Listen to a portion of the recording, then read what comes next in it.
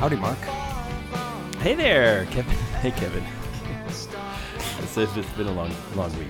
Yeah, it has. But fortunately, we're going to have fun telling each other some crazy stories. And And this is the last for a minute here because we're taking a little break. They call it a hiatus? We're going on hiatus, indefinite hiatus. Well, sort of definite. Definite. As long as you get back, come back from Europe. Don't get arrested for any of the things you do. Right. I mean, we wouldn't want a help is not on the way to occur to me while I'm on vacation. Everything that I know you do is legal where you're going. Yes. As far as I'm aware. As far as you're aware. Nothing. There isn't any of that. Like, you're not going in for any tourism. I won't confirm or deny. It's just best it's best to you only know me so well, right? That's right. That's what you're trying to say. Exactly. Kevin arrested for anyway. I have a crazy story that I think I'd like to start with, but I will at least just say it's about a man named John R. Brinkley, a doctor, entrepreneur, radio personality, prospective politician, and one-time millionaire. Hey, I'd like to be a one-time millionaire. Me too. At least once. I'm gonna follow you because I think yours sounds really interesting. But and I do feel like we kind of have that's a good lineup. Mine is about it's about a not so distant treasure hunt. It's sort of recent era, but thankfully there are enough like kind of unsympathetic characters in this that I feel like we can enjoy a little bit. Treasure hunts. Yeah. With some misfortune, maybe? There's misfortune. Oh, very good. Much misfortune. Very good. Some betrayal. Oh, or yeah. Perceived betrayal. Yeah. It's very, very juicy. Excellent. Well, let me start then. This is John R. Brinkley. It was originally, his name was John Romulus Brinkley. Romulus. Later, yes, Romulus. Romulus, who was the, let me see if I can find it here. He was Romulus. He was named after, it's like the son of, he's a mythical twin, the son of the god Mars, and the founder and first king of Rome. And I think it's also like a Star Trek movie character or something like that. Like it's also a town in Michigan near Detroit that really I didn't know if it's Romulus, Michigan. Yeah, Romulus, Michigan. Not an awesome place. Well, I shouldn't say that. Maybe there's people from Romulus that feel it is awesome. Tom Hanks is from there. From Romulus, Michigan. No. One of the cool things about Romulus, though, I have to say, is that he and his twin brother were abandoned along the banks of the Tiber. They were supposed to be thrown into the river, but whoever was supposed to do it couldn't get close enough to the river because it was flooding, so they just left the babies there. On the shore. And they were suckled by a she-wolf to stay alive. Oh, there you go. A she-wolf. That's nice. It's a common thing. It's a nice little. It's a nice little bit of family history there for the Romulus family. That's who he's named after. But it's more interesting than that. His father, also John R. Brinkley, John Richard Brinkley, which is what John Romulus Brinkley changes his name to. Apparently, he doesn't like the Romulus, and he goes with Richard eventually. The suckling is probably what did it. Yeah, it might be that. Yeah, maybe people knew back then who Romulus was, and they were like, "Ooh." He's to poke fun at him. Yeah. Oh, your mom was a she-wolf, your stepmom, or whatever. He was the dad, John R. Brinkley, was born a poor mountain man in 1885 in North Carolina, and he practiced medicine and served as a medic for the Confederates during the Civil War. Oh, okay. Now, he wasn't really doctor, but I don't know what the qualifications were back then. I don't think anyone was really a doctor. It was like, do you want to try and get this bullet out of this dude or cut his arm off? If you could saw through like a sapling, you could you could saw through a bone, and that meant you could be a doctor. Yeah. Pour this bottle of whiskey down the guy's throat, and then put a belt around his arm, and then cut it off. If you could handle the sight of blood, right, then you're a doctor. And manage a saw, you're a doctor. He married 5 times. His first marriage was annulled because he was underage. He just decides, like, I'm getting married. I'm doing this. I don't care what anyone tells me. I I love my 13-year-old girlfriend so much. The stereotypes of the South started early. Yeah, they did. Yeah. Eventually, as an adult, he married 4 more times. Each time, his young wife would die. Weird. Yes. Under suspicious circumstances, or just sort of like, TB, like some like Well, all yes, stuff? one of them was pneumonia and TB. Ooh, double header. You're right. Yeah. That's like getting COVID and the flu at the same time and dying, right? Yeah, Like, that's like, pretty. It was like all of it, like whatever. I don't, we don't believe in God on this TV show, But if there was a God, he really didn't want her around. No, he really disagreed with her existence. Well, it was. So he at 42, he marries Sarah T. Mingus. Ooh. Now, Sarah's niece, Sarah Candace Okay. Burnett. Real imaginative name. Back then it was only like John, Luke. Me, I'm Mark. His guy, Right. Sarah, he's married to Sarah, and Sarah's niece, Sarah, moves into the house. Yeah. And they call the original Sarah, his wife, Sally, to not confuse them. to confuse the two. However, the younger Sarah, Burnett, the niece, ends up giving birth to John R. Brinkley's son, John R. Brinkley, the Romulus one. Yeah. Right. You mix up your Sarahs, and next thing you know, You're mixing the other up your one's Johns. pregnant. The other Right. one's pregnant. The wrong Mixing one's up your Sarahs, and then you're going to mix up your Johns, too. Johns. One of the wrong one's pregnant. I don't know. It was a wacky time. Right. Everyone knows. It was the swinging. What years is this?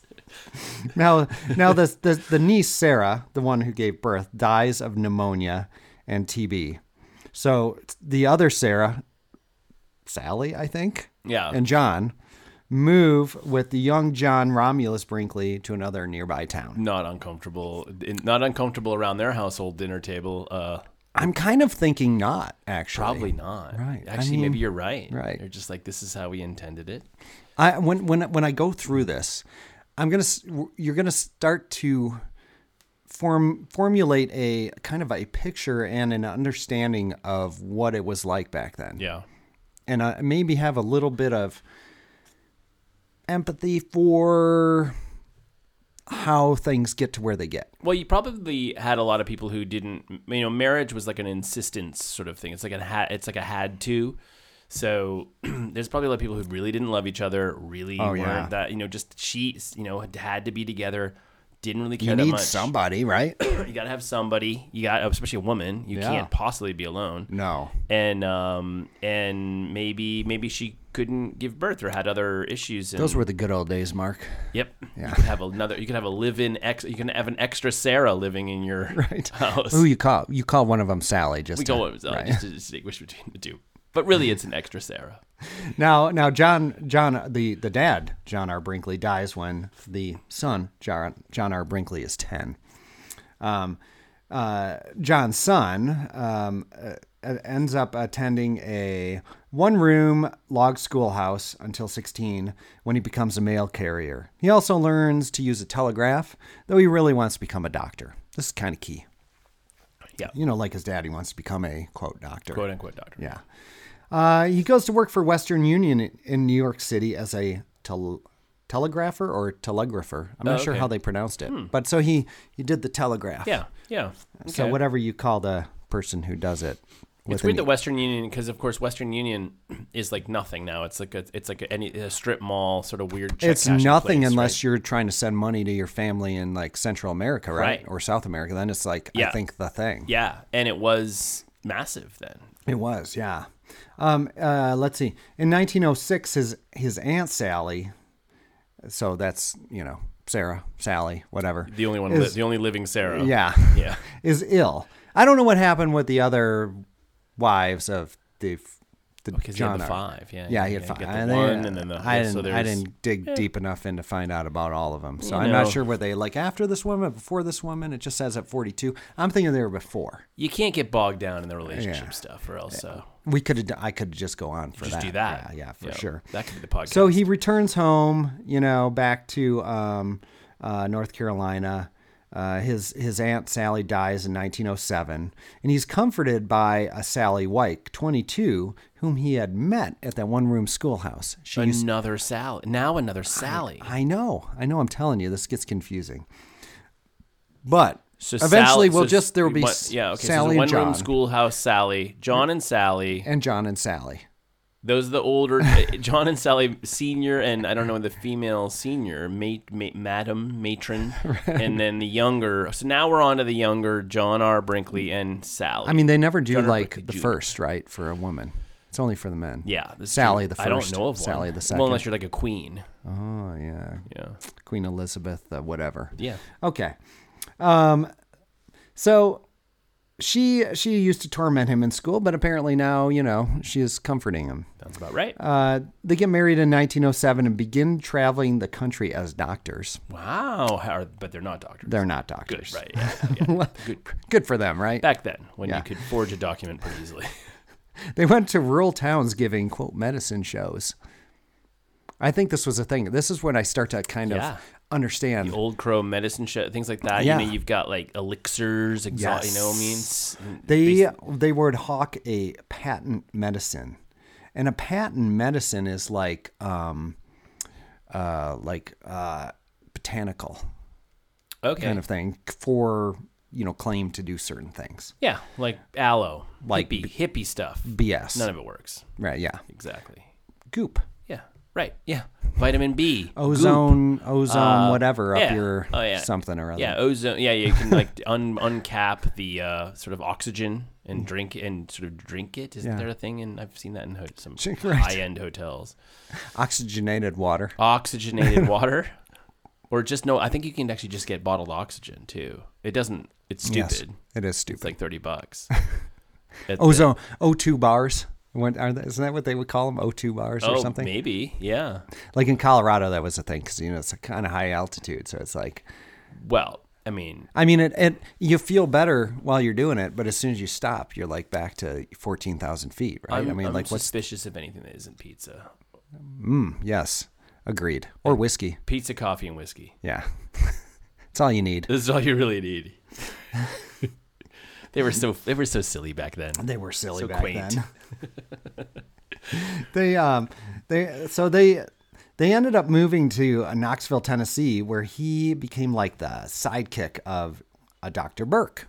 I'm like, ooh, who's this guy? I don't know. I'd have to look him up. But like, this is like you could just go down this spider web of, never-ending things with this story. But they're selling virility tonics. Okay. Still in 1907, the two moved to Chicago, where they have a daughter, Wanda Marion Brinkley.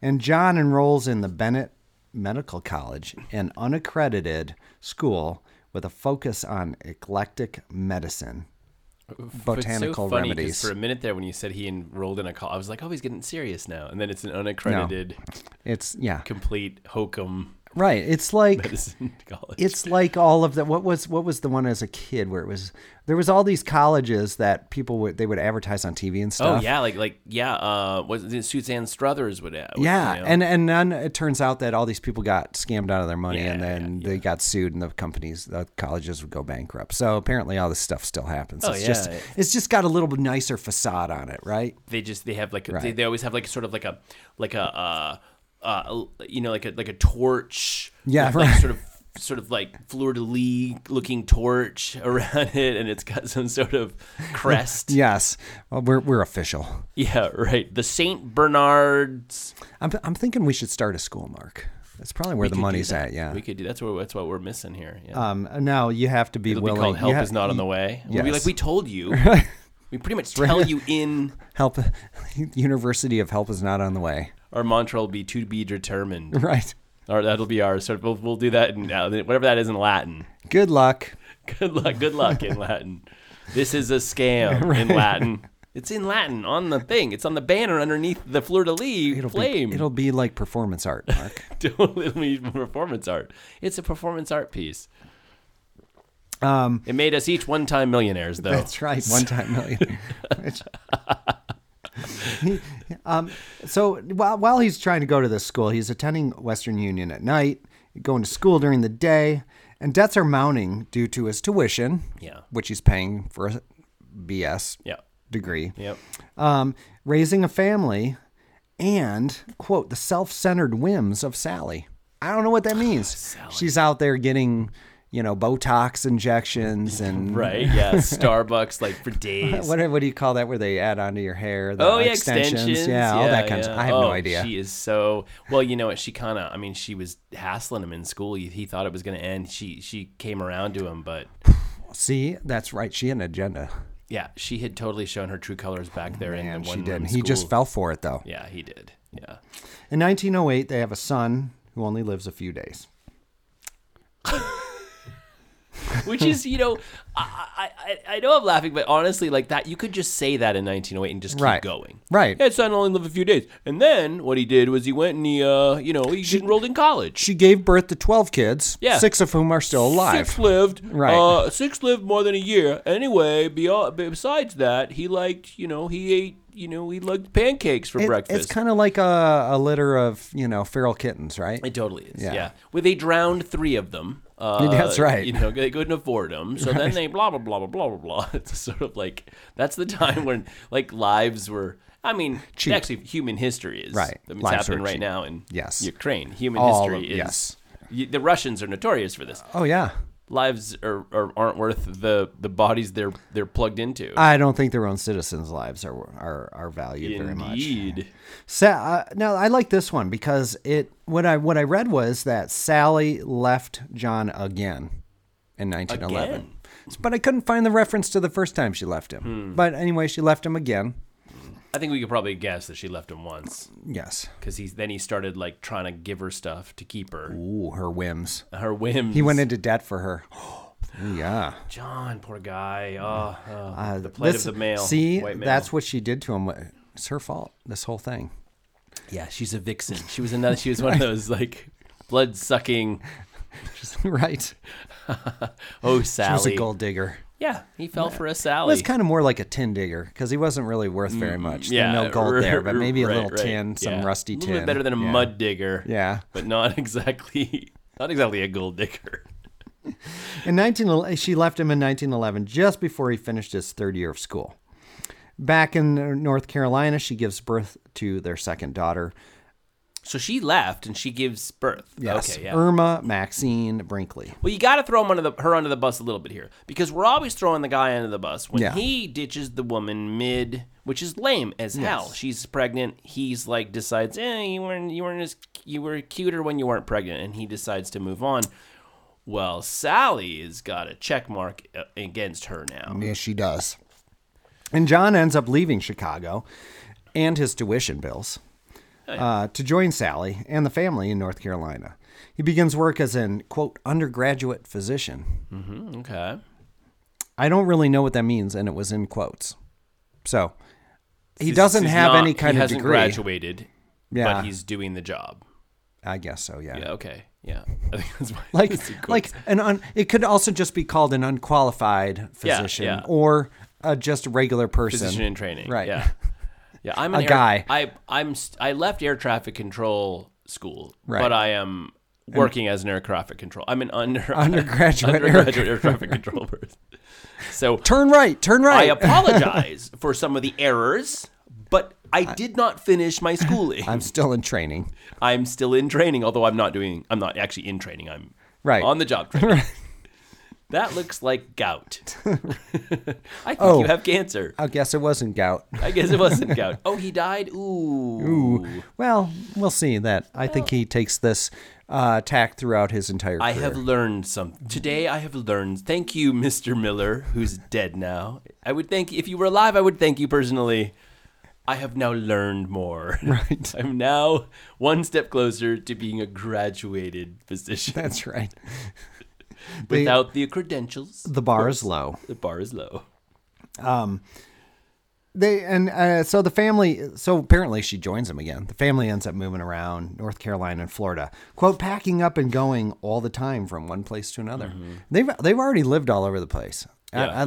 I think I moved all over. You moved all over. Yeah. I already feel like he's on his way to topping me by a long shot. In the independent film sort of like historic version of this, it's really cool. Like you're like, oh, it's great, man. Like if you had some money traveling around back then, it'd be amazing. Right. But then they're really just like barely surviving. Yeah, and barely scared out of their surviving. Yeah, minds and- yeah. They never had money at this point. You know, in 1912, he leaves his family and travels to St. Louis to continue his education. Mm-hmm.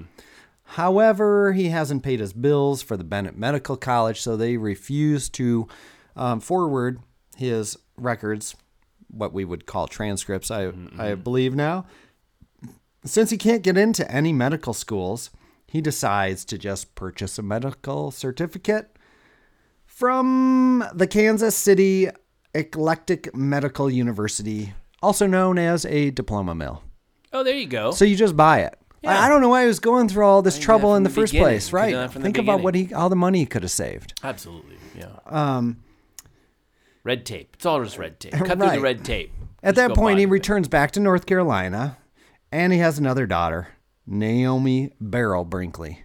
Barrel? Barrel. Baryl. Or Berryl. Okay. Oh, okay, yeah. Uh-huh. He gathers up the family, and they move to New York City and then Chicago because Brinkley refuses to give up his dreams of becoming a doctor. Sally leaves him again for the last time. I love that the dream is like you, as you sort of mentioned, sort of already. The bar of the dream is I don't want to actually be a doctor. Right. I want to be the lowest level doctor I could possibly be. I imagine, Mark, is like that's like that. There was a movie. What was that movie? With Catch Me If You Can. yes, and there was another one. Oh, not that one. Well, no, but that one. Okay. That is a good one. There's also the Incredible Mr. Ripley. Oh, okay. Right? Same kind of same kind of premise, Just right? con man. Yeah. Just pretending to be something you aren't. Yeah. But something you've always dreamed of being, and you're not going to achieve because you came from the wrong part of society or whatever, or you don't have it, or you're not going to work for it. We do that with podcasting. Yes, we do. I wanted to be a podcaster since I was a little boy. I know. Before podcasting was a thing. Yeah. You dreamed of it back then. I was way ahead of my time, wishing for something that I couldn't possibly ever be, and really still am not. And you found it as an adult. You found found it the as an thing adult. you can't be that you're going to try to be forever. This is like my current Hopefully relationship. We found isn't- each other as an adult. Hopefully this isn't the cause of the kind of the dismantling of the foundation of your life. No. It's actually more the glue because, as I mentioned, so I found my relationship later in life, the one I should have been in all my Sally. life. Sally. Yeah.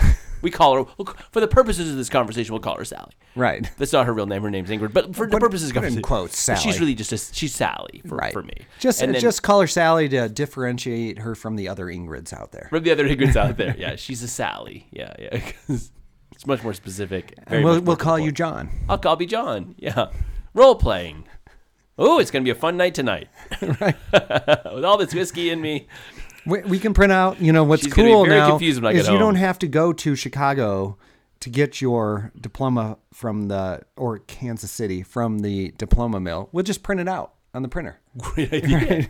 Yeah, now we can just laser jet that Yeah. thing. I can get one in my house. And you just go on Google Images and type up, medical diploma. Yeah. Right? Medical diploma. How to forge a medical diploma.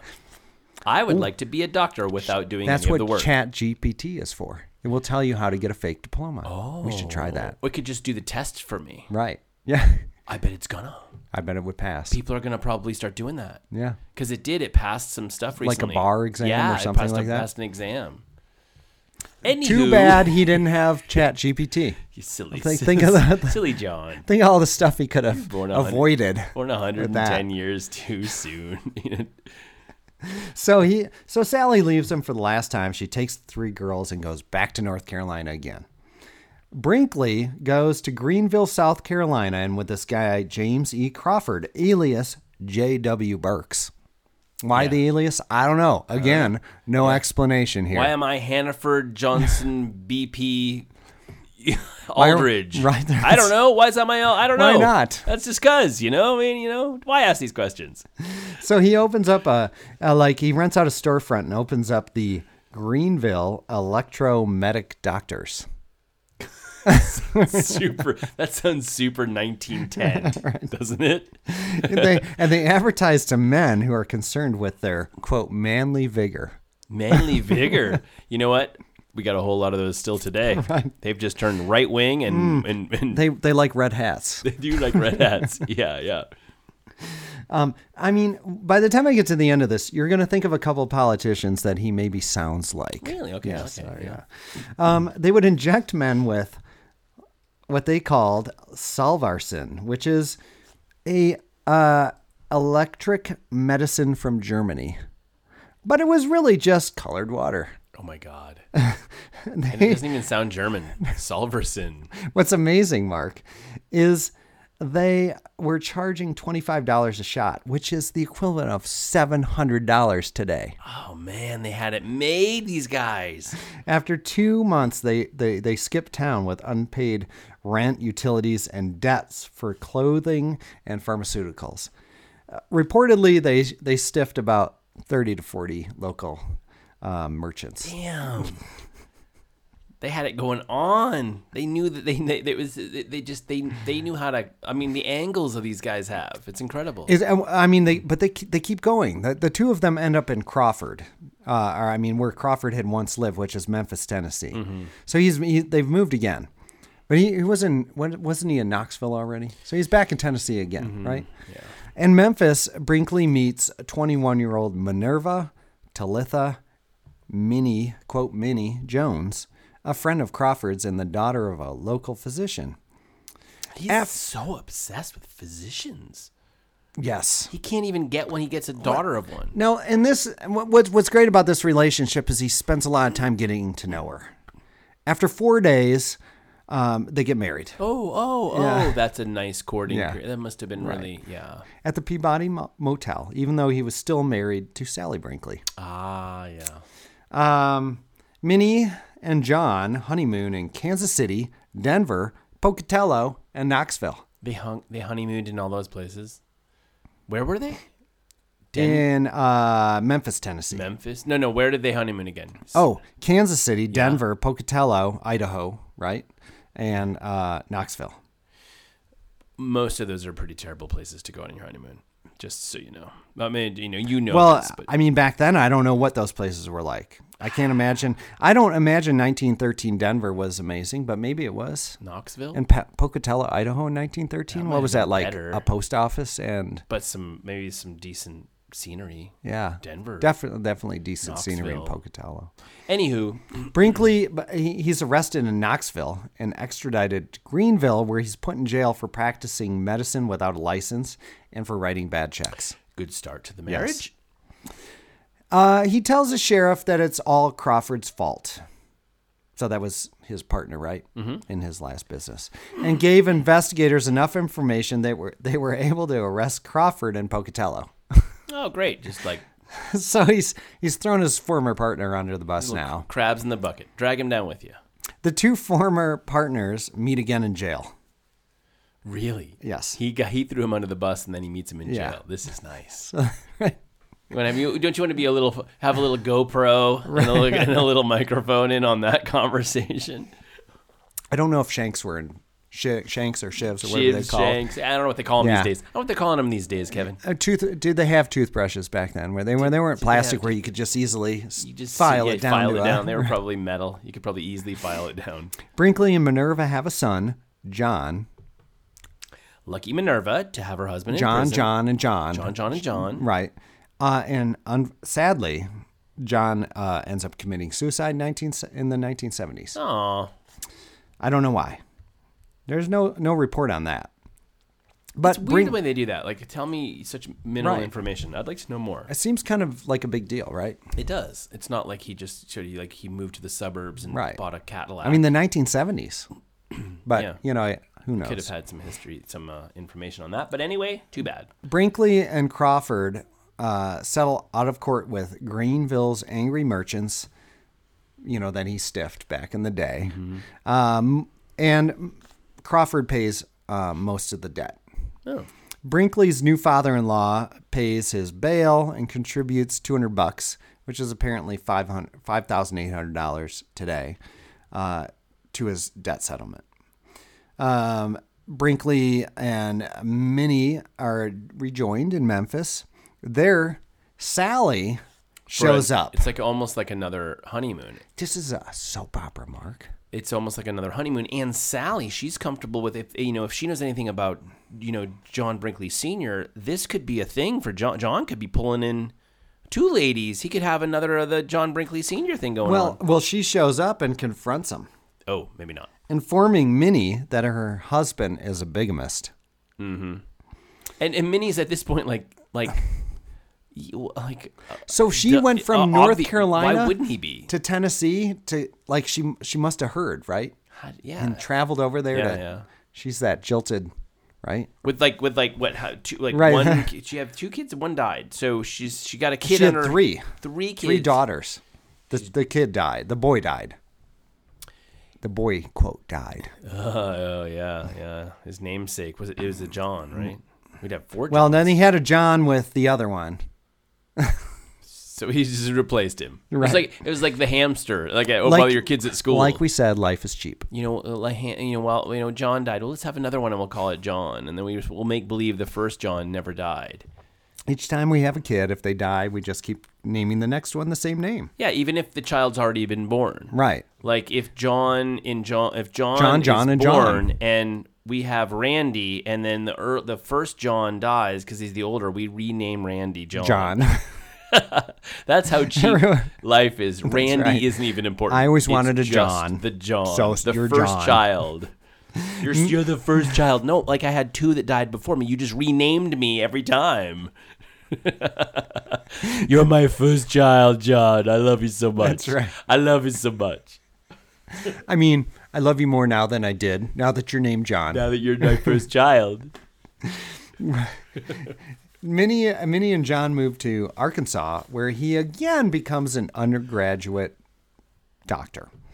He can still try to be a doctor. I think at this point, you're not allowed. You'd be like, no, we're not doing this with you anymore. He advertises his specialty as in diseases of women and children. He made a little profit. I think it's John Brinkley is the disease of women and children. I think that's his specialty. It's very fitting. He ends up joining the Army Reserve Medical Corps.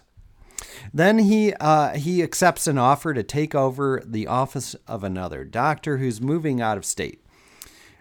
He finally starts making some money and was able to pay the Bennett Medical University the amount he owes for tuition. Okay. So maybe he can finally get his fake degree, even though he's already got a fake degree, right? I don't know. At least maybe they're not trying to arrest him at this point. Hey, right? Kevin, I'll be the first one to say everyone deserves a 16th chance.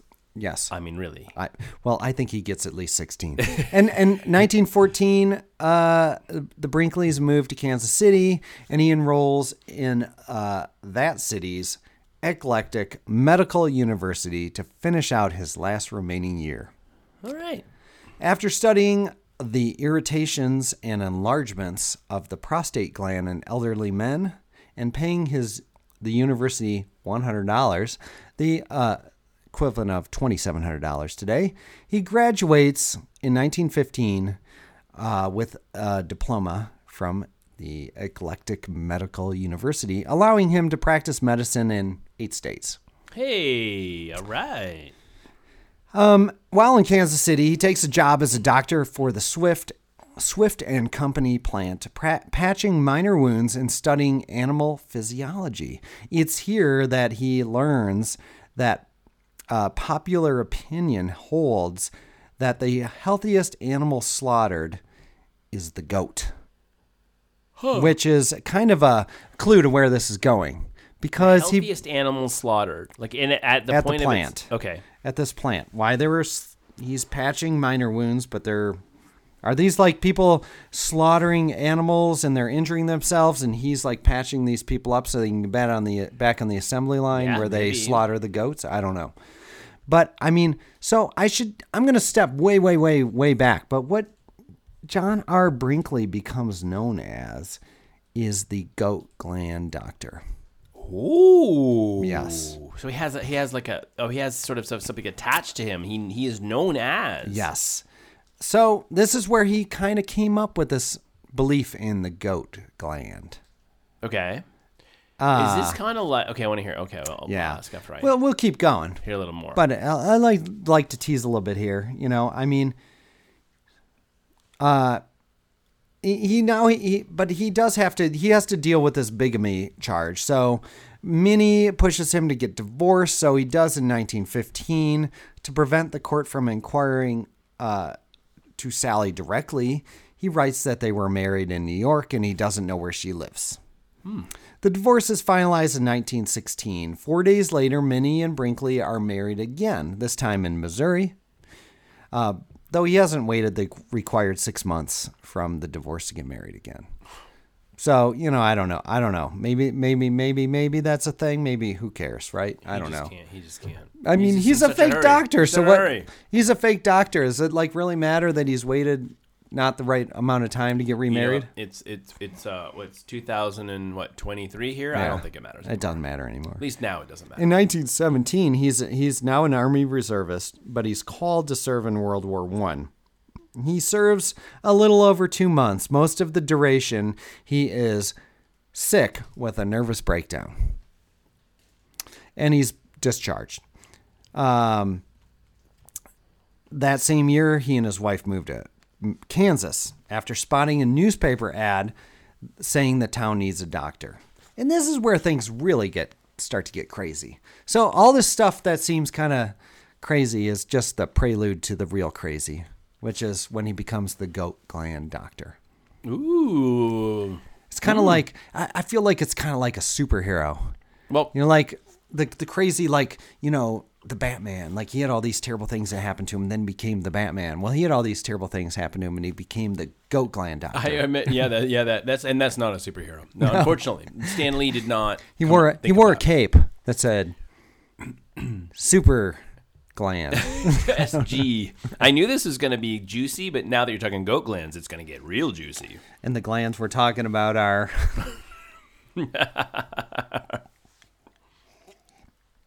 So in 1918, he opens a 16-room clinic in Milford, Kansas, where he wins over the locals immediately by paying good wages and helping out the local economy and making house calls on patients during the 1918 flu pandemic.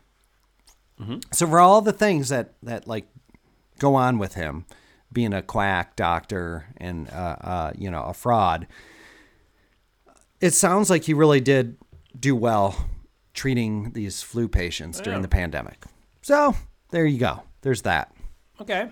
Now we can get back to where he just does nothing good. Yeah. For his life. just pulls another rabbit out of his hat. Turns back into a con man. You know, this is the kind of guy he is. So he might remind you of maybe some current TV personalities or politicians, but he has a biography commissioned. Oh, yeah. While he's still alive.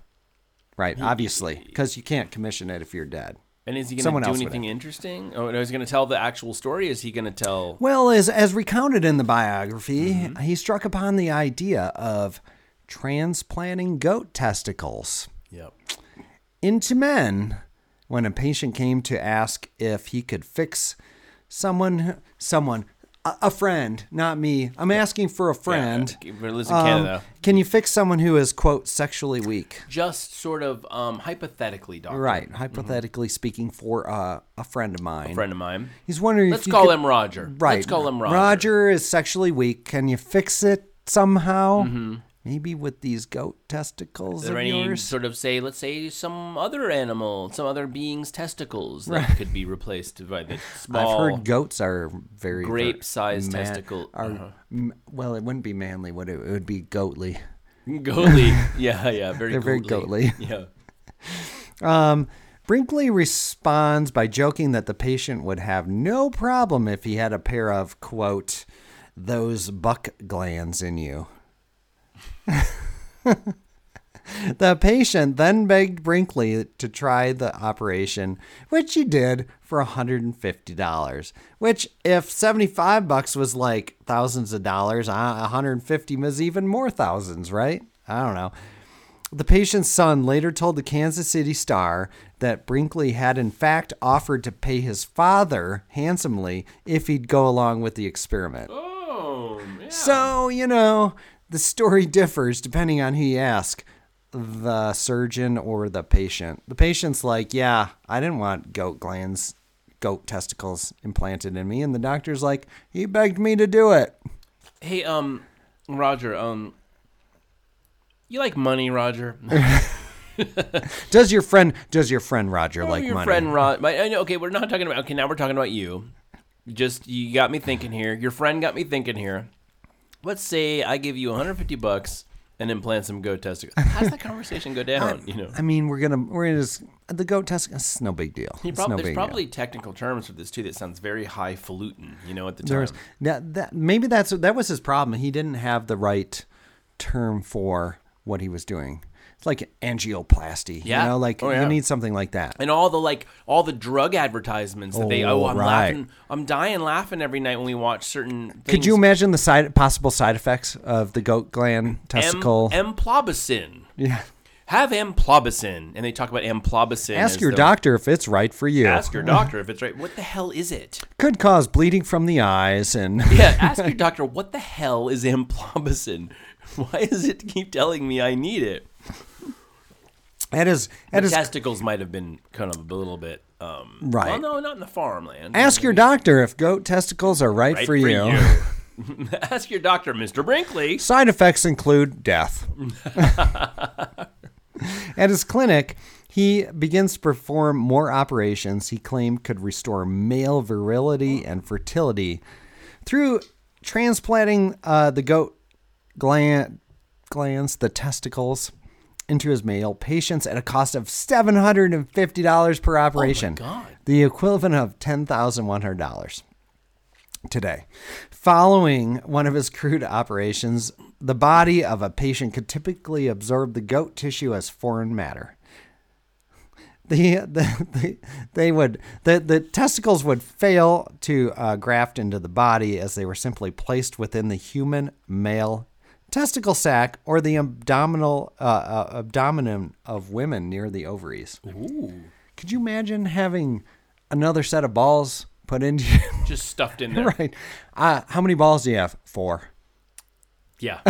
It's like a cow's stomach. I mean, I'm thinking this is really got to be uncomfortable, right? It's like sticking golf balls in your pants. Let me just ask you something, Roger. How many balls you got? But how many would you like to have, If two are good, 4 are better. 2 balls good, 4 legs better.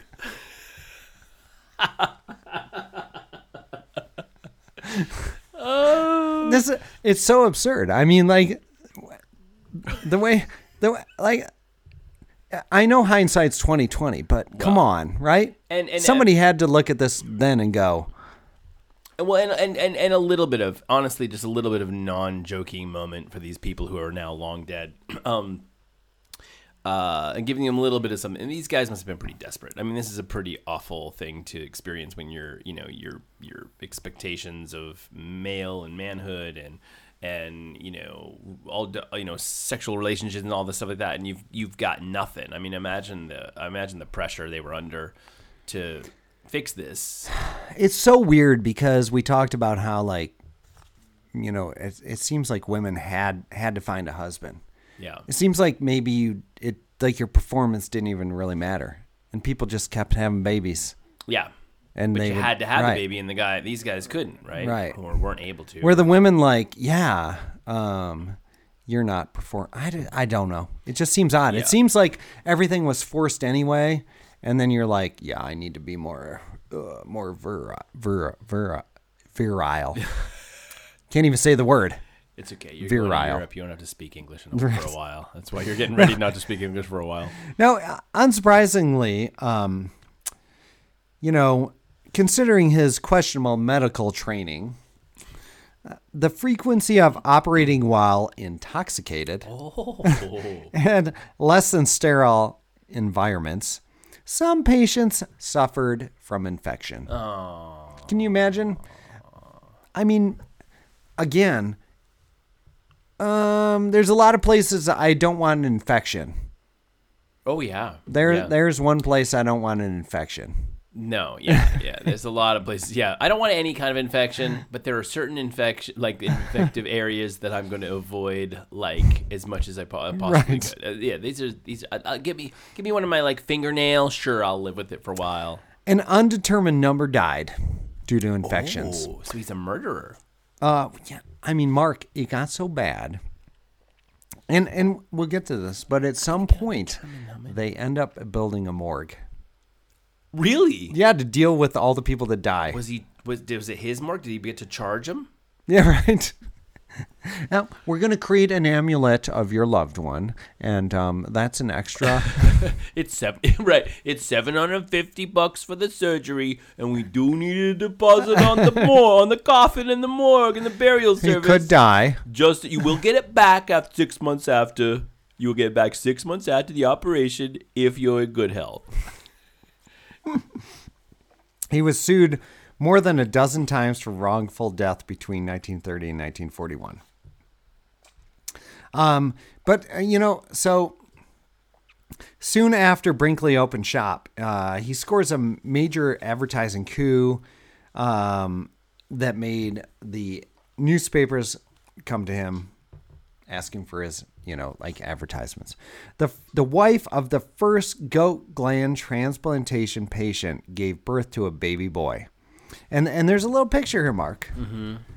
Is there a picture of the mailman, too, to see who he actually looked like? His first goat gland baby. He kind of looks like the assistant to Dr. Frankenstein. He looks like the ice cream guy's kid. He looks like the hunchback from Young Frankenstein. That guy did not birth that kid, or did not father that child. Oh, wait, or is that the doctor? It is. It's Dr. John R. Brinkley. And he actually looks a lot more like the boy. I like and how it says, quote, Billy. He looks. Is that like Billy Goat Gland? He looks a hell of a lot like the doctor. Now that I'm looking at him. And the baby is not really a baby. That's like a 6-year-old or 5-year-old, right? But don't you think the doctor maybe was like, well, now that this patient is down, his wife's kind of standing around, nothing to do for 6 weeks while he recovers. They had to wait this long to make sure the baby survived. He's 5 now. He's a 5-year-old, yeah. But it's like the first baby, and I'm like, the kid's smiling and has a full head of hair. He's not a baby. And that kid had to grow up being the kid in town who was like born by a goat gland. I'm betting that this kid is just a kid. Yeah. Just some rando. Oh yeah, that's probably true. Because everything about him is a fraud. Yeah, there's no way to there's no way to prove that. So yeah. He probably paid off the parents. And he begins to promote goat glands as a cure for 27 ailments ranging from dementia to emphysema to flatulence. Oh. Do you fart too much? Get goat testicles implanted. Yeah, because goats don't have that problem. Like, it's well documented. He does a direct mail blitz, hires an advertising agent who helps portray his treatments as turning hapless men into, quote, this is awesome, Mark, the ram that am with every lamb. Are you kidding me? No. Did you just say that out loud? Is that a thing? I don't even have a response to that. I can't say anything funny. That's the funny thing. It's disturbing. It's too funny to joke about. I'm going to have trouble finishing up the story at this point, right? The ram that am with every lamb.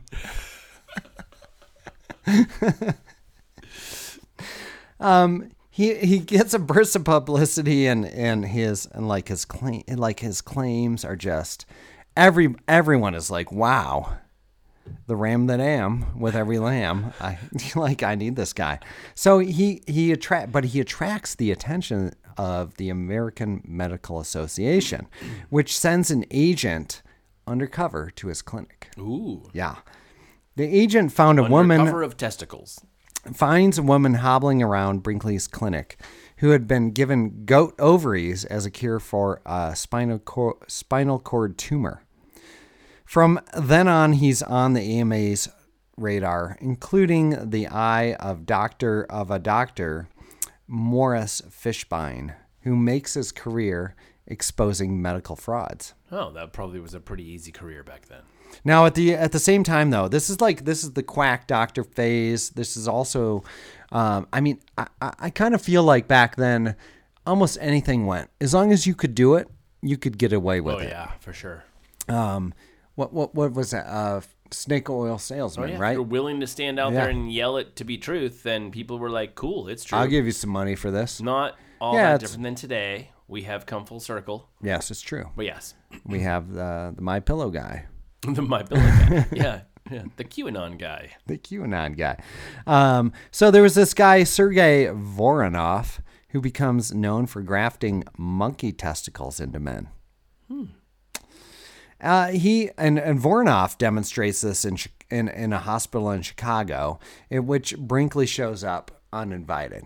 He's prevented from entering, but this gets he gets more publicity from trying to get into this place. So he does the same. He transplants goat testicles into 34 patients, including a judge, an alderman, a society matron, and the chancellor of the Chicago Law School. He's like a marathon. He does like a marathon right, session. Yeah. I'm going to do 34 and 24. It's like the Barkley Marathon. Yes, exactly. The Barkley Marathons of goat testicle transplants, right.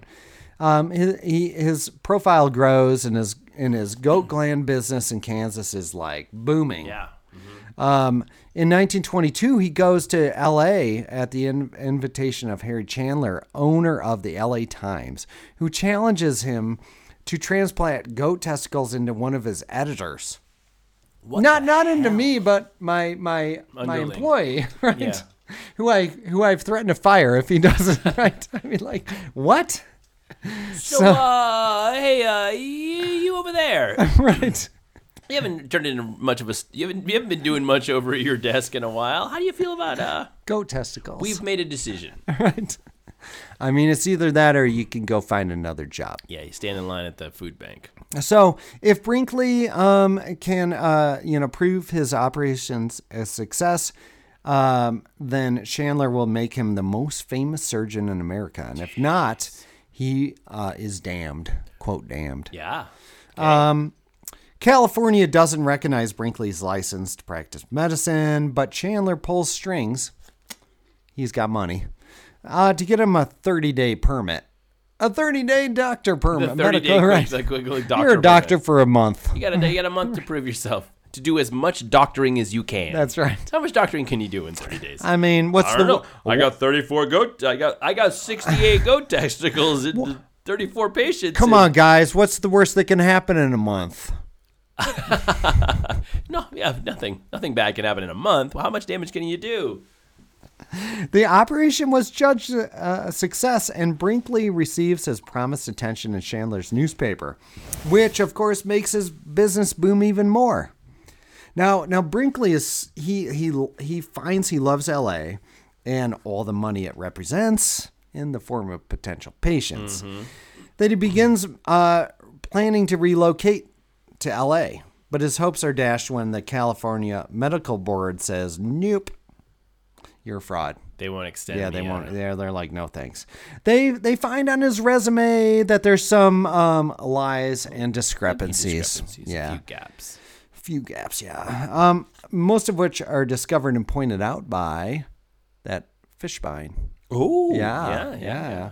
I thought you were going to say Sally there for a minute, but Sally, Fishbein, right? He knows what he's talking about. Sally, man, she should have. Oh, she had the dirt. She's got to be out to get him. She could have written a book. Yes. Her own book. She just was not as much of an attention, seeking. Yeah, Sally. Yeah, he goes back to Kansas though and expands his clinic. His activities though inspire the film industry to come up with the term quote goat gland, which is when you graft talking onto silent films to make them more marketable. Oh, really? Yeah.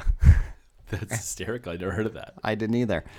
But what he learned when he was in LA, he tours a radio station, KHJ, which this guy Chandler owned, and he sees the power of radio. So he goes back to Kansas, and in 1923 has enough capital to build KFKB, which is maybe Kansas First, Kansas Best, or Kansas Folks Know Best. The same time, the St. Louis Star publishes a expose of medical diploma mills, which kind of they also expose a bunch of doctors who have gotten these degrees, and he's one of them. Mm-hmm. So he becomes like in the medical establishment, he's becoming known as a fraud, but in the public lexicon or whatever, and he's still regarded as this it's kind of like Donald Trump, right? Sure. We all know he's a fraud, but the people he's targeting are like, he can walk on water. Yeah, sure. Yeah. So it's the same kind of thing. So there are a grand jury in San Francisco hands down 19 indictments to people responsible for these fake medical degrees and some of the doctors who received them, and Brinkley's one of them. Which is mostly due to the fact that he applied for a medical degree in California. So he brought this on himself. Yeah. He could have just stayed in Kansas, done his thing, right? He reached for the brass ring. That's right. He reached for the brass ring or the brass something. But when California comes to arrest him, the governor of Kansas refuses to extradite him because he makes the state too much money.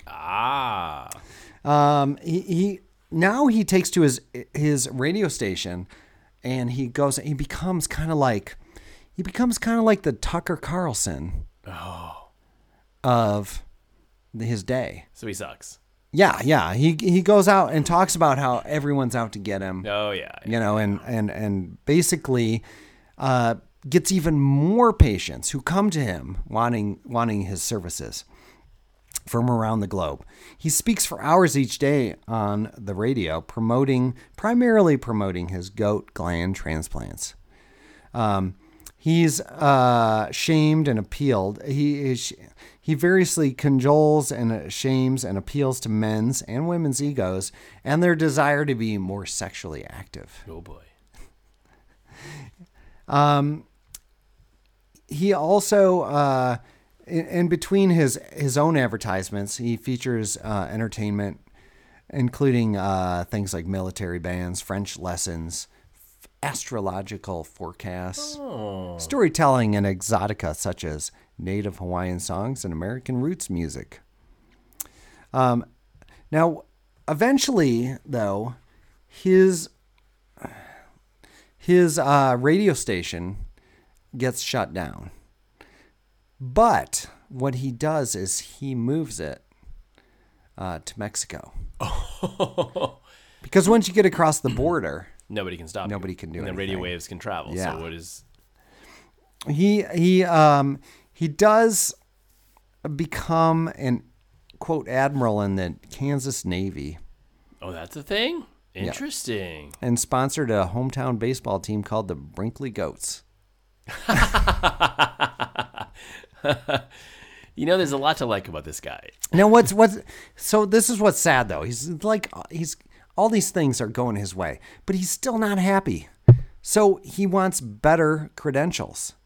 So he travels in 1925 to Europe for honorary degrees. It's just not enough. He's making money. Insatiable. He's sticking goat testicles in people. They're dying. He's willy-nilly. just sticking them under the ground in his mortuary. His mortuary that he owns. See, he gets rebuffed by several institutes, but he finds one in Italy that will give him an honorary degree. Come on. Fishbein and Brinkley's former teacher, Max Thorak, hear about the degree and pressure the Italian government to rescind it. Benito Mussolini himself revokes the degree. Isn't that crazy? Yeah. Though Brinkley still claims he has the degree when he dies. Since he has it on paper. But you don't have to. Just when What's so odd about this, Mark, is all of these things are still done by people today. Oh, yeah, you just say it. Oh, you yeah. just claim it. It doesn't matter if it's completely fraudulent and fake. People totally don't even want to know. Ivermectin, right? I mean, just drink some of that stuff, eat some of those pills, whatever. It'll cure everything. People don't even want to know. No, they don't want to know. Let's see.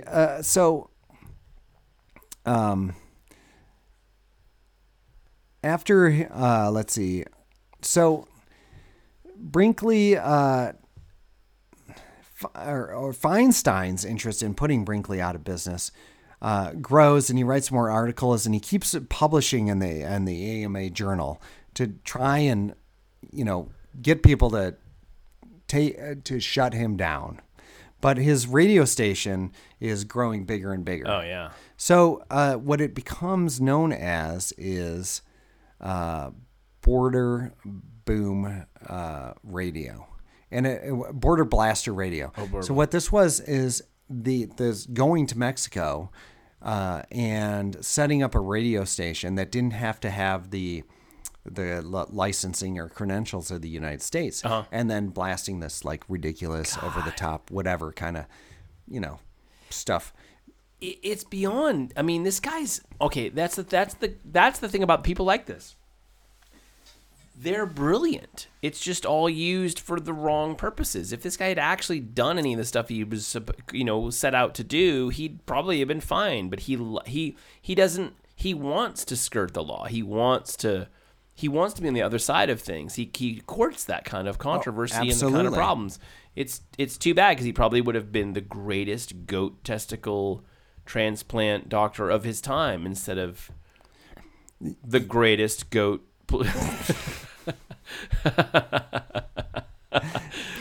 He claims that the goat glands will help prostate problems and expands his business again. He's got a new radio segment called the Medical Question Box, where he would read listeners' medical complaints over the air and suggest proprietary treatments. These treatments are only available at a network of pharmacies that were members of the, quote, Brinkley Pharmaceutical Association. The affiliated pharmacies sold Brinkley's over-the-counter medicines at inflated prices, sent a portion of the profit back to Brinkley, and kept the rest. It is estimated he generated $14,000 a week, or about $11,809,000 a year in today's value. It's Alex Jones. This guy's just making money hand over fist, like telling lies. Yes. Did you ever see the Alex Jones one where he has a paper bag and he tears it open and he's like, it's ivermectin, and he starts chowing it down like it's like Pringles or something or Doritos? It's crazy. You should look it up. So this is what happened is people started taking these things and they start showing up sick at doctor's offices. Eventually Merck and Company Pharmaceuticals, whose medicines Brinkley routinely misprescribes, requests that Fishbein take action. The same guy he's after, still after him, spend his career doing this, apparently.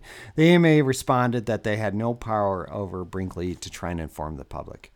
The Kansas City Star, which owned a radio station that competed with Brinkley, ran an unfavorable series of reports on him. By 1930, the Kansas Medical Board holds formal hearings to decide whether Brinkley's medical license should be revoked.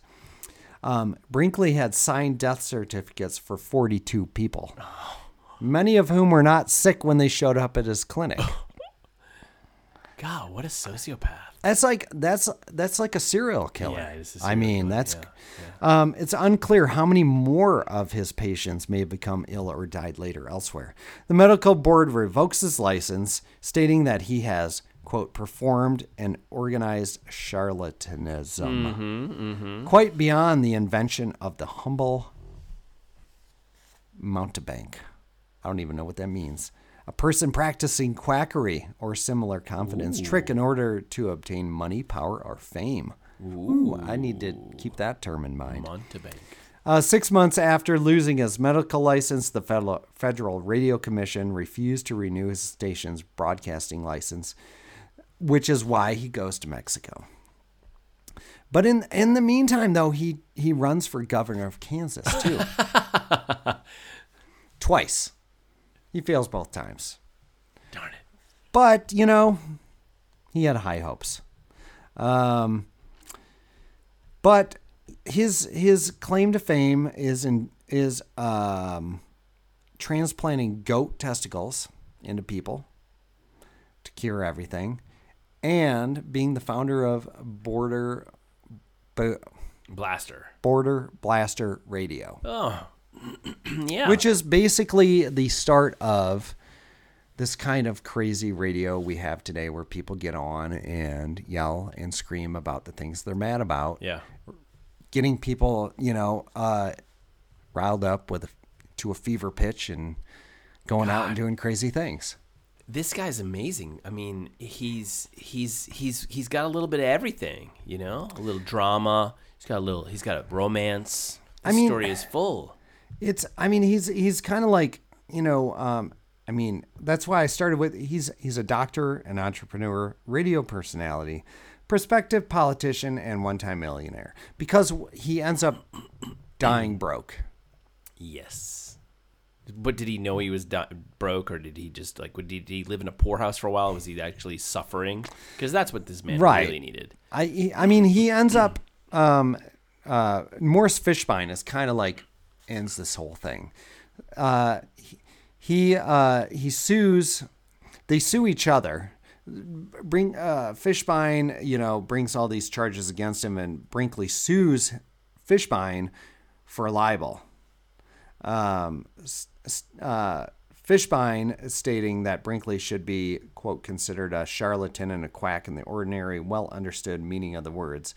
The jury unleashed a barrage of lawsuits against Brinkley, by some estimates well over $3 million in total value. Ooh.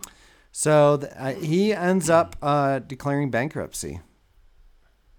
His grave was defaced in 2017. Where's he buried? Did it say where he's buried? Yeah, let's see. He was Memphis, Tennessee. Oh.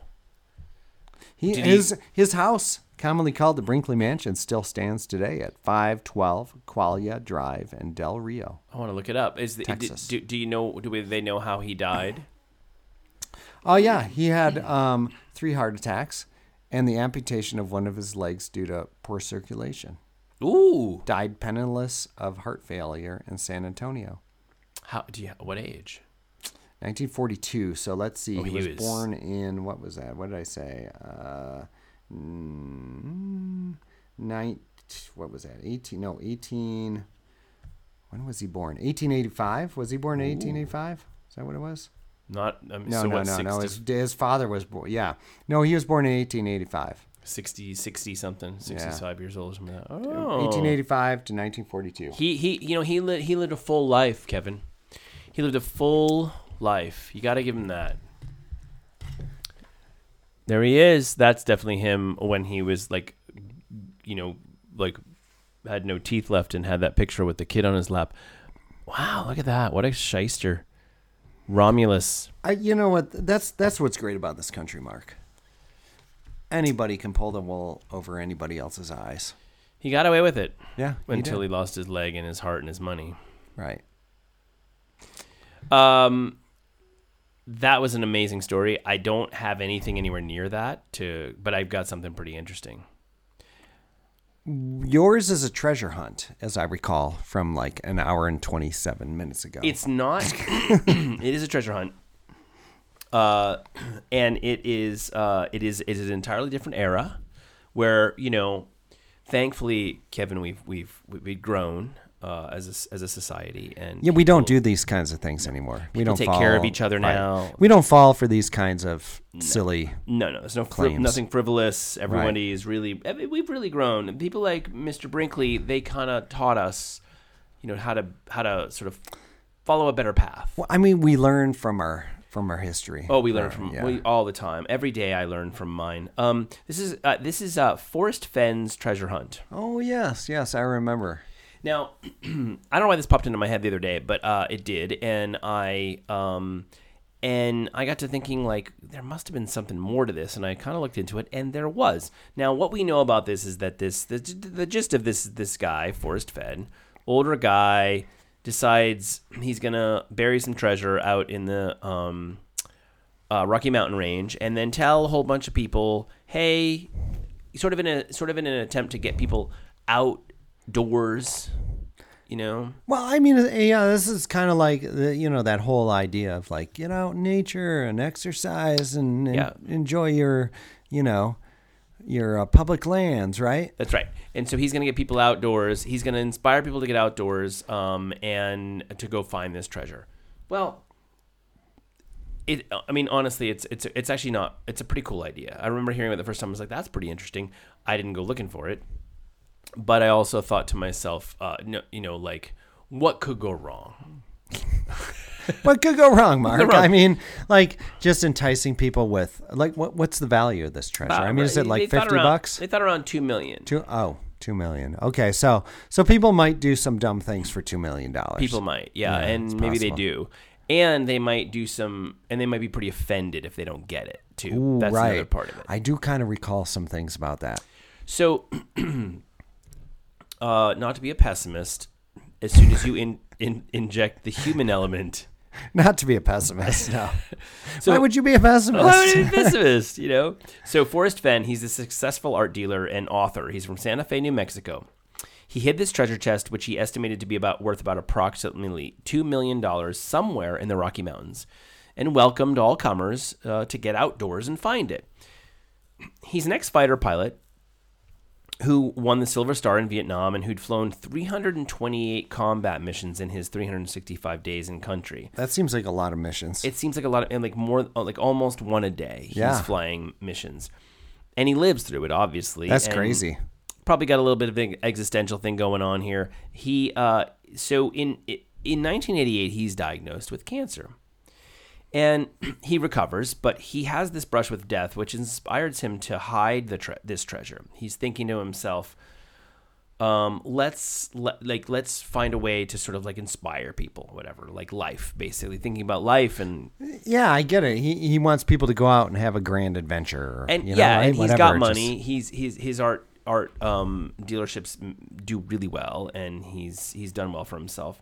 So he writes to 2000 to this 1988. He kind of comes up with a concept. Takes him several years to actually act on it. He writes a memoir called "The Thrill of the Chase," a memoir, and in this memoir he tells people about the treasure hidden and suggests all these clues.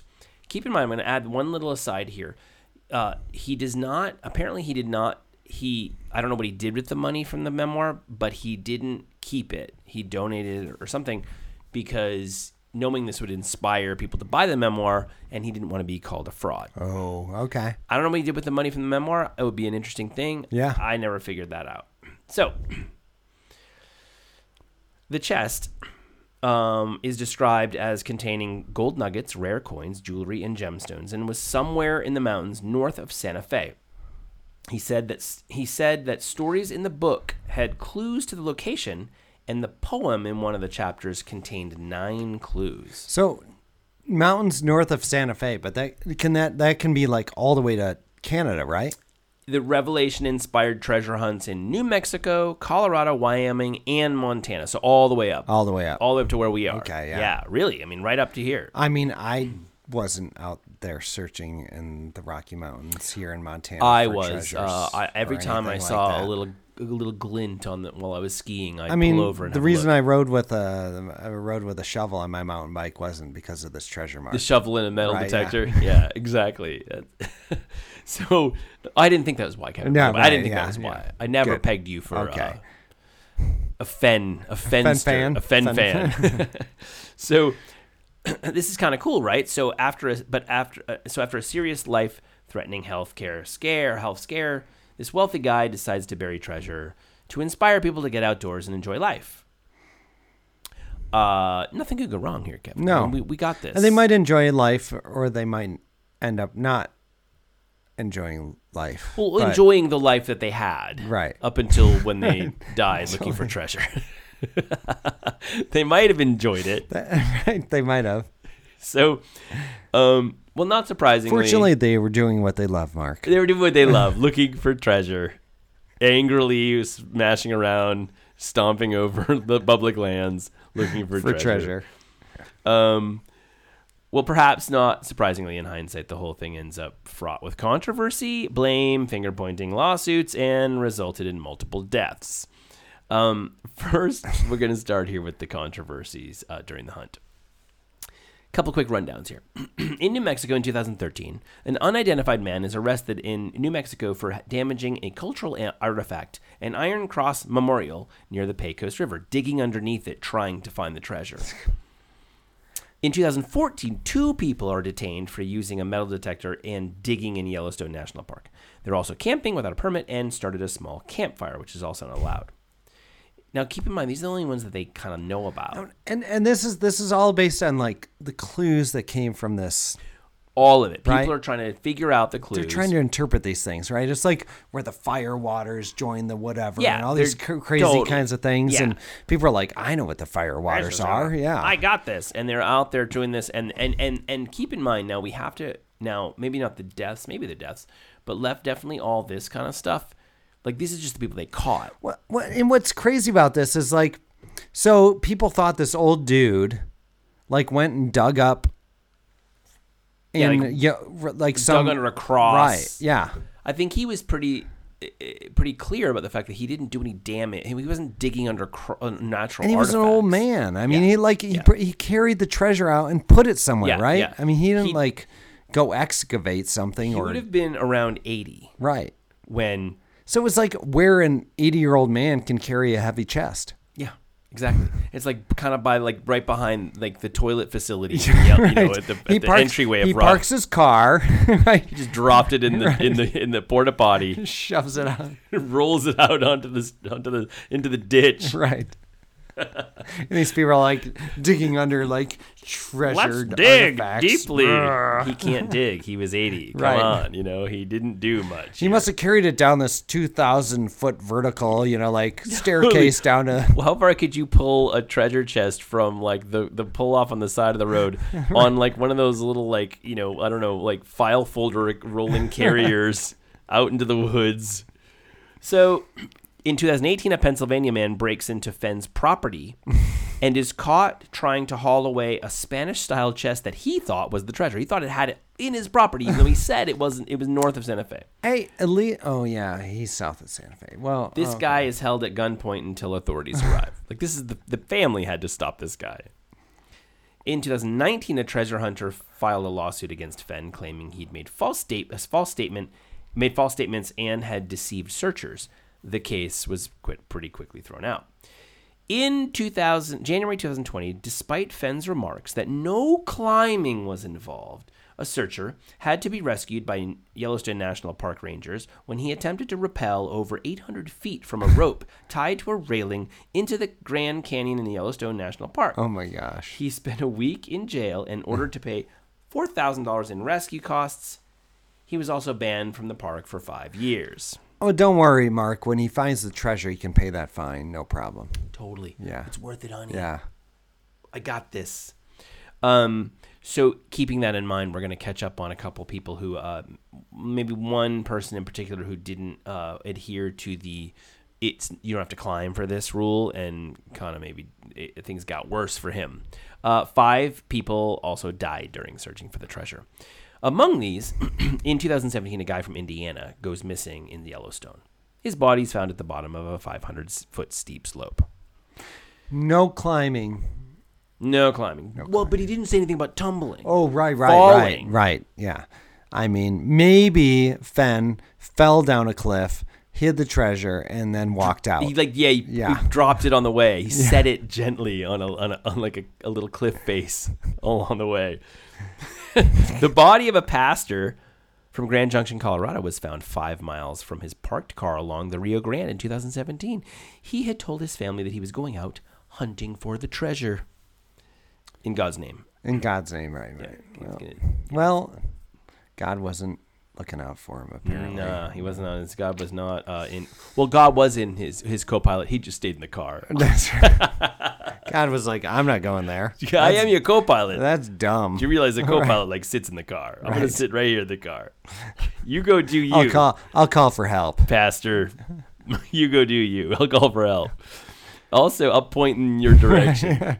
Also in 2017, a 31-year-old who'd recently moved back to Colorado to hunt for the treasure moved back. He moved to go look for the treasure. He moved, thinking like, I'm the guy that's going to find it. So instead of like, getting more education, climbing the corporate ladder, he's like, I'm going treasure hunting. He drowned when the raft he'd been using to search capsized on the Colorado's Arkansas River. That in the Arkansas River, I think I've read about this guy.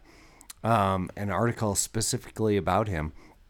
The Arkansas River where he went, this is like not where you just go ride a raft. You mean like an 80-year-old man couldn't just sort of cruise across the river and drop a big, huge, heavy chest of treasure? Everybody knows that Fenn was, like an avid Class 5 kayak, kayaker, rapids kayaker. It was his thing. Yeah, he did that. He did it all the time. Yeah, it was. He was like he basically set the bar. He has several first descents, and like on some pretty tough. Well, in all those Red Bull Challenge things he won. Yeah, so that'll tell you. He's got several gold medals. Another man's found dead, and his companion severely injured after renting snowmobiles and charging out in search of the treasure. So the guy's like dead, and his friend is lying next to him in the snow apparently, and they find him. The friend lives. A month earlier, those same men had been rescued near Dinosaur National Monument along the Utah-Colorado border. They just do not know when to quit. These guys. I mean, you never quit, never give up. Never stop. That's right. Never stop. Yeah, absolutely. So, on June 6th. 2020, the treasure's found in Wyoming. The discovery was confirmed by Fenn. So it wasn't in his yard. Was not in his yard. That was not the actual treasure that the guy was tried such to an break idiot. in. Yeah, he probably went to jail. Yeah, such an idiot. He's kicking himself. That guy's kicking himself. Should have known better. How many people though that deciphered all these clues are now looking at this thing going, oh my gosh, I was like 6 feet from the thing. Why didn't I think of that? Why didn't I think of Wyoming? They actually never said exactly where he found it. But Wyoming. No, you don't do that, Kevin. This is not the way human beings work. People don't go like, oh, you know what, that was super cool. That guy did that, and I'm glad this guy found it. And hey, I had a cool adventure. They go, you suck, I'm suing you. Yeah, I remember there was a bunch of lawsuits about it. Did anybody like try and come and steal it from it? I didn't hear that. I mean, does anybody know who this guy is? Yeah, okay. It has come out, and I'll tell you why it's come out. So the discovery was confirmed by Fenn, but the exact location of the find has never been revealed. Oh. I think in large part because Fenn had asked people not to, and the guy who got it, I think, might have been like legit, like a pretty cool guy. I think it's a scam, Mark. Well, you're not the only one, Kevin. So, and the guy who found it had sort of stated like he didn't really want it to become some sort of like place people like sort of like went looking for a missing jewel, because there were like 2 pieces that were missing from the chest when he found it, and one of them Fenn had found later at his house. He said he cataloged what was in it, and he had found one of the pieces in the he's like, oh man, I must have forgot to put it in there. But this emerald was missing, and so this guy didn't want to tell anybody because he's thinking like if I do that, then people are just going to start scouring this area and ruin it. Could you imagine if it was in some pristine place and people found out what they would do to it? I mean, when people find like the perfect camp spot, they will go destroy it to camp there. Yeah. Oh, totally. And that's not even for an emerald. Yeah, they would just destroy it. So the discovery is confirmed by Fenn, but the exact location of the find's never been revealed. And the identity of the person who'd found it was also to remain a secret per that person's request. Ooh. However, in December 2020, the identity of the person was revealed in an interview with Outdoor magazine. Oh, yes, Outdoor. Because despite his wish to remain anonymous, a lawsuit claiming he'd hacked into a Chicago woman's phone and used its contents to find the treasure surfaced. I remember hearing about this lawsuit. Despite having never met the woman or known of the woman, Jack Stuef, S-T-U-E-F, a medical student from the University of Michigan, was forced to reveal his identity to the public. Well, didn't the woman claim that she had discovered where the location of the treasure? Yeah. And he had hacked into her phone and then went to the Got location ahead of her. again. Yeah. It's insane. You have to know that this woman's crazy. Right. Yeah. And yet the Suing, lawsuit right? is what outed him. And he got ahead of it and said, well, I'm going to find out anyway. I might as well do an interview with Outdoor. And so Fenn dies in September 2020, which actually, if you think about it, there's some justice to this because he did live to see the treasure found. Yeah, just by months, but he not he died shortly after. He was 90 and he died really shortly after, 3 months or so. But that isn't the end of the story, Kevin. Because in July 2021, a French treasure hunter named Bruno Rapose files a $10 million lawsuit against Fenn's estate, claiming that he had informed Fenn that he had pinpointed the location of the treasure in southwest Colorado and had made plans to travel to the state to find the treasure, but that COVID-19 had delayed his trip. He claims that Fenn must have taken advantage of the delay and moved the treasure. Wow. So far, there's actually been I don't know there's been an outcome of that case. I hadn't seen anything, and so it seems like open-ended. How would you ever prove it? I guess I don't know. Email, geolocating mobile phone of like moving treasure. I don't know. The text where he says, "Hey kids, I will be late for dinner tonight. I'm got to move the treasure so Bruno doesn't find it." That's the smoking gun. Kevin. You know it always is text that gets people in trouble, right? Yeah. They never think about the fact that somebody will see the text. Yeah. Always. Yeah. No matter what it is. And I also think Fenn may have live streamed moving the text and told all his friends how awesome it was. He's like, here I am, moving the treasure again. Wearing jewels. Yeah, moving the treasure. I made it lighter by putting all the jewels around my neck. It was on a TikTok, wasn't it? Totally a TikTok. Yeah, totally a TikTok. Soon to be banned here in Montana. Old Fenn. He got out of it because he died. But if he hadn't, he'd be in big trouble. He had like 800,000 followers on TikTok. Oh, yeah. He was doing all these little dances with his yeah. He's like gold on him. He's trying to swallow mouthfuls of cinnamon. That old Fenn. That old guy. He's a character, that guy. I miss him. So Repose claims he believes that faced with the treasure being found, Fenn went and got it himself, declared it found, and kept the contents. I just want to poke holes in this a little bit because he left it out there for 10 years and then suddenly this guy emails him and goes I think I found it, and he goes, shit, someone found it, I gotta go hide it again. And then he finds some other guy to give it to him to say, you found it. So Fenn's 90. He's 90 years old at this point. So he's I don't think treasure. he gives two shits about who found the treasure. I'm dying. I got plenty of money. I don't care. I don't really need to move. I don't need to ride this wave any longer. It's kind of been a bummer, frankly. And so several other people have sued Fenn, claiming he betrayed them or gave them misleading clues.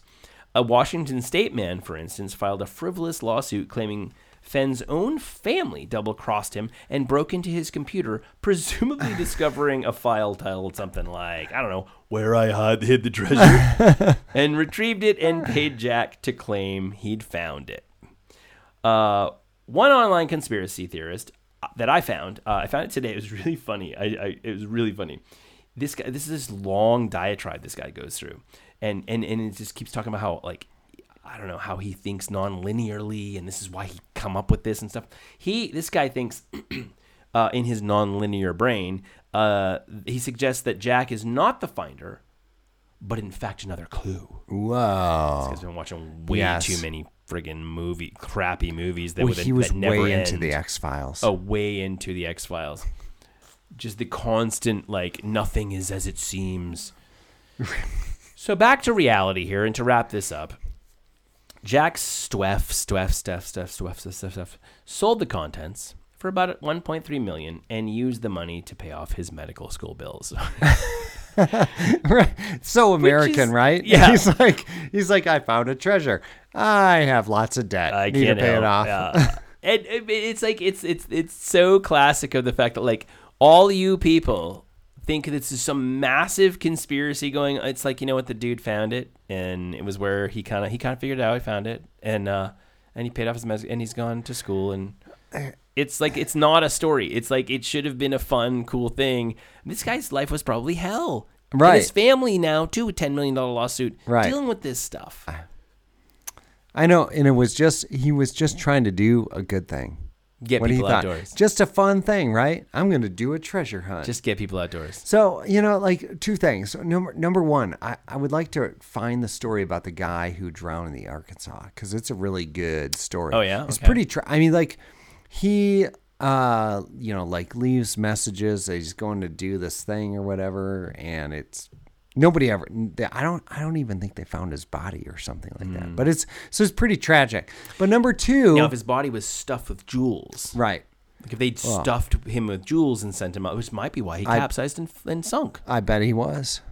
They forced emeralds down his throat. We need to find that gold, guy. yes. Maybe Fenn killed him. Yeah. Fenn's a serial killer. Fenn gave people clues and then waited for them. But this is actually not enough of a conspiracy. Fenn isn't the serial killer. Fenn had a twin brother. Oh, right. Who had been hidden in the basement. The twin brother killed Fenn and made it look like he died of old age. Yeah, that's right. Yeah, because Fenn wasn't 90. Fenn was like 62. That's Maybe right. not even that. In great health. He was poisoning him to make him look old. That's right. Yeah. And the treasure was actually the younger brother's treasure. And Fenn had stolen it from him, the older Fenn, right? The actual initial Fenn, and he was trying to reclaim it. And in that time period, while the younger Fenn was, the twin brother Fenn was locked in the basement, he'd gone crazy. Yeah.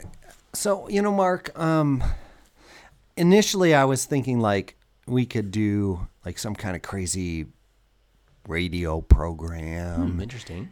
But then, keep talking, and then it was like, maybe we could buy some medical degrees. Sure. From a diploma mill. Yeah, I could find one. But of those. now I'm thinking we just start a treasure hunt and claim we have a bunch of treasure out somewhere.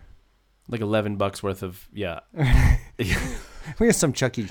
Cheese coupons. And yes, I think my daughter got a merit badge, a merit ribbon from the mountain this year for doing well in a ski race. That's right. So we can put that in there. My son put his trophy from the Tommy Moe race in there. That's right. That's right. Yeah. That's right. We put some coal in there too, and maybe by the time you find it, it will have turned into something valuable. A diamond, perhaps. We put a bunch of heavy stuff on it. We put some heavy stuff on it. That's right. Might compress it into a diamond. Yeah, we could. Yeah. So Couple it's billion in years. a heavy place. Look under something heavy.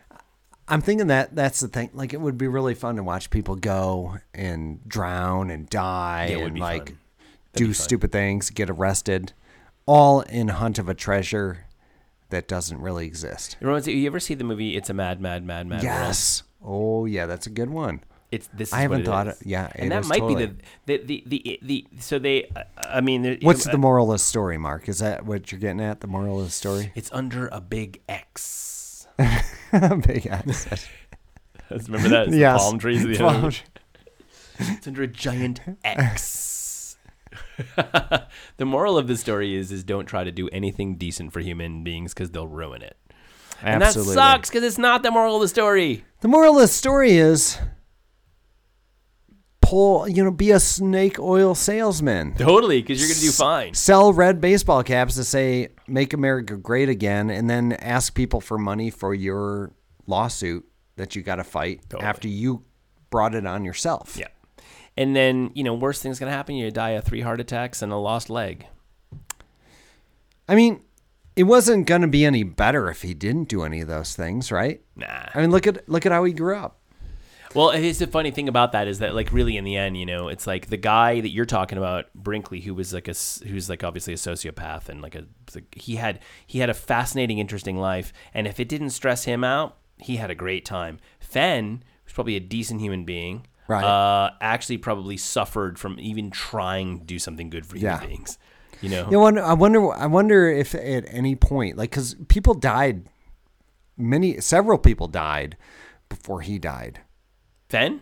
Yeah. Yeah. All of them. Oh, yeah. I think all of them died before he died, right? Wait, because all the people searching for his treasure that died. Oh, yeah. All died before he died. Yeah. So, I mean, how was that stressful to him? I wonder how that.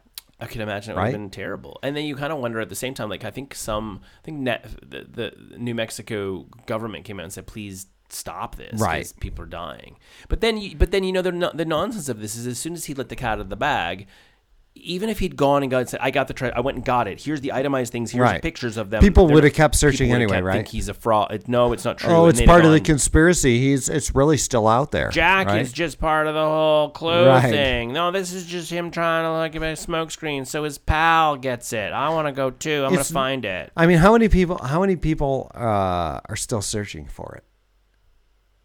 I don't know, but maybe probably not many, so maybe you and I could get out there and we up our likelihood of finding it. It's obvious that it hasn't been found. It has not been found. No. I think you just fell on and landed on something here. This guy's a fraud. Right. Whatever. Listen, it's 6:30. It's still light out. We're going out.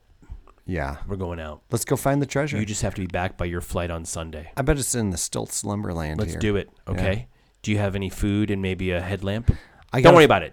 We'll figure that out. Flashlight, some Doritos. We'll figure that out when we get out there. Let's not worry about it. Let's not worry about the details. Let's just head straight into the woods. I've got some floaties in case we end up in the river. We got to get out of here. Yeah, let's go. This is Mark Dustin. Kevin Bauman. The help is not on the way. If you don't hear from us, please send help.